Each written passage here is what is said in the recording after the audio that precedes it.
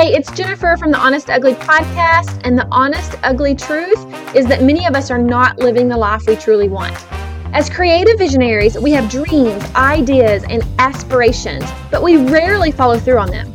Let's stop procrastinating and doubting ourselves. In this podcast, we'll explore the real, raw truths behind the struggles of following through on our creative visions and uncover practical tips and strategies to help us take action and follow through on the good works we were created to do. We can experience the peace and freedom that comes with living out our creative potential and being more productive. Are you ready? Let's dive in. Good morning, Honest Ugly podcast listeners. My name is Jennifer, in case you forgot who the hostess was here, because if I'm being honest, I forgot I had a podcast. I know that sounds ridiculous. It really does. But I function really well off a task management system. And I got sick a few weeks ago and didn't look at that task management system. And I seriously forgot that I show up and do episodes. It's ridiculous, right? I guess that's just part of my brain and how it works. And if it's out of sight, it is out of mind. I don't know. But the last week or so, I have remembered that I had a podcast. I just haven't been able to hop on and talk without a coughing fit. So there you go, TMI. But I'm here and I have so many ideas for this podcast, but I go back and forth between, do I want to be really organized? Do I want to just fly by the seat of my pants? Do I want to just be random and sporadic? Or do I want to just have every episode follow under this one umbrella of this small niche I'm targeting? And I think I want to do all of it. I know the value of targeting just one topic, and I don't want to lose you people who are here for that one topic I have been discussing. But everything that I want to come and talk about will still fall under the umbrella of staying at a place of inner peace, of going from anxiety and staying at a place of inner peace and creating habits in our day that nurture us and nourish our souls and help us create more space to be who we were created to be, while still being responsible to all the things that we think are boring sometimes, but just giving us a lot of room to just walk into that place of who God made us and to, let me think how I'm trying to say it, to step into those good works and creative ideas that He births in us. So today, I just want to pop on here and I want to share a story about just some mental space that went on in my head yesterday at church. So I sat down and this girl that was sitting beside me said, "Oh, there's so-and-so. Do you know them?" And I was like, "Oh, yeah, of course I know them. I should go say hi." And then there was something in me that was like, I don't really want to go say hi, but I don't know why, because I love those people and I know that they love me. And so I kind of just had to sit there with it and I couldn't figure it out. And I decided I'm just going to go say hi before the church service starts.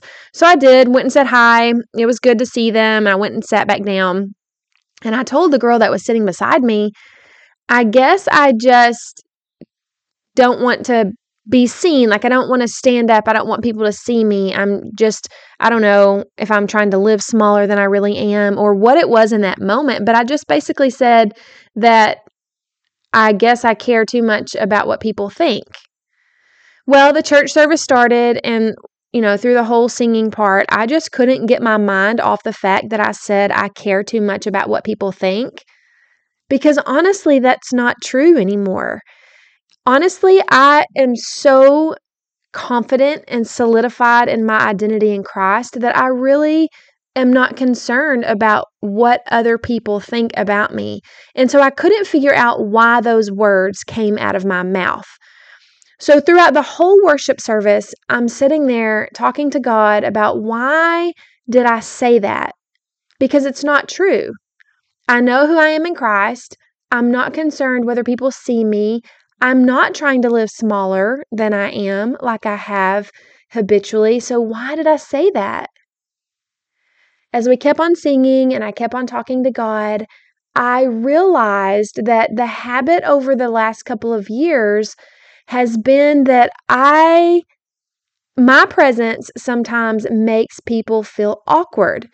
Now, in the past, that was because I might ask hard questions, or I might say something that, like, I've had people tell me when I see them in the grocery store that they saw me and they turned away because they knew I was going to ask them about what they asked me to hold them accountable for, or something like that. One girl said to me, I saw you, but I turned away because I haven't been doing the things I told you I was going to do. I don't know why I scare people, and so there's been that habit. And then the last few years, it's been awkward for other people to be around me because they haven't known what to say about the situation I've been walking through in my life. And so I just realized that, oh, I think I'm trying to avoid awkward situations. I don't want to make people feel awkward by my presence. I don't want to say something that makes someone feel awkward. And so it wasn't about whether I was seen or heard, or people saw me across the church, or anything like that. It wasn't about what people thought about me. It was about me trying to protect someone else from feeling awkward. And then I thought, okay, well, that sounds kind, like I'm being considerate of other people.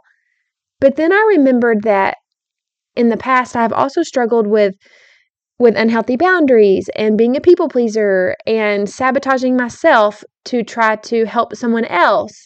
And so I sat there through the singing and just talked to God and realized that I am not responsible for anyone else's feelings. I'm not responsible for how they respond to me or react in my presence. I'm not responsible for how they may feel awkward because they don't know what to say to me.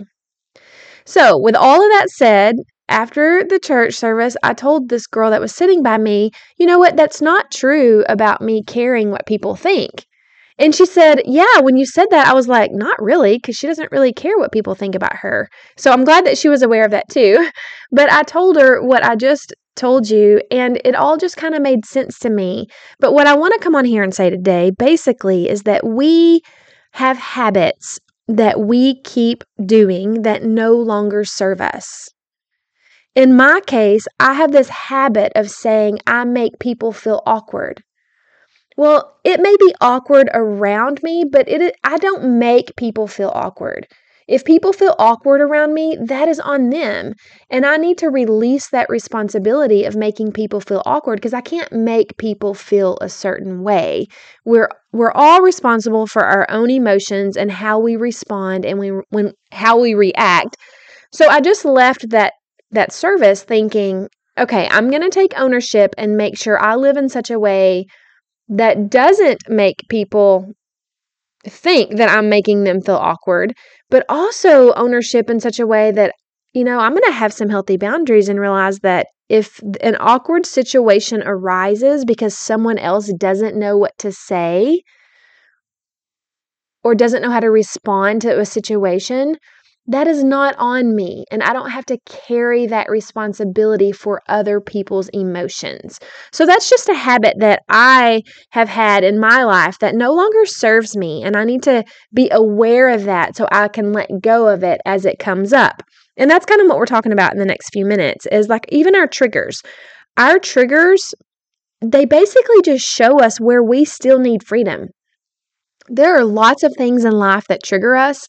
And if we can look at triggers as a gift from God, as an invitation for us to be aware and to release the hold on us it has, then we can find freedom in those places.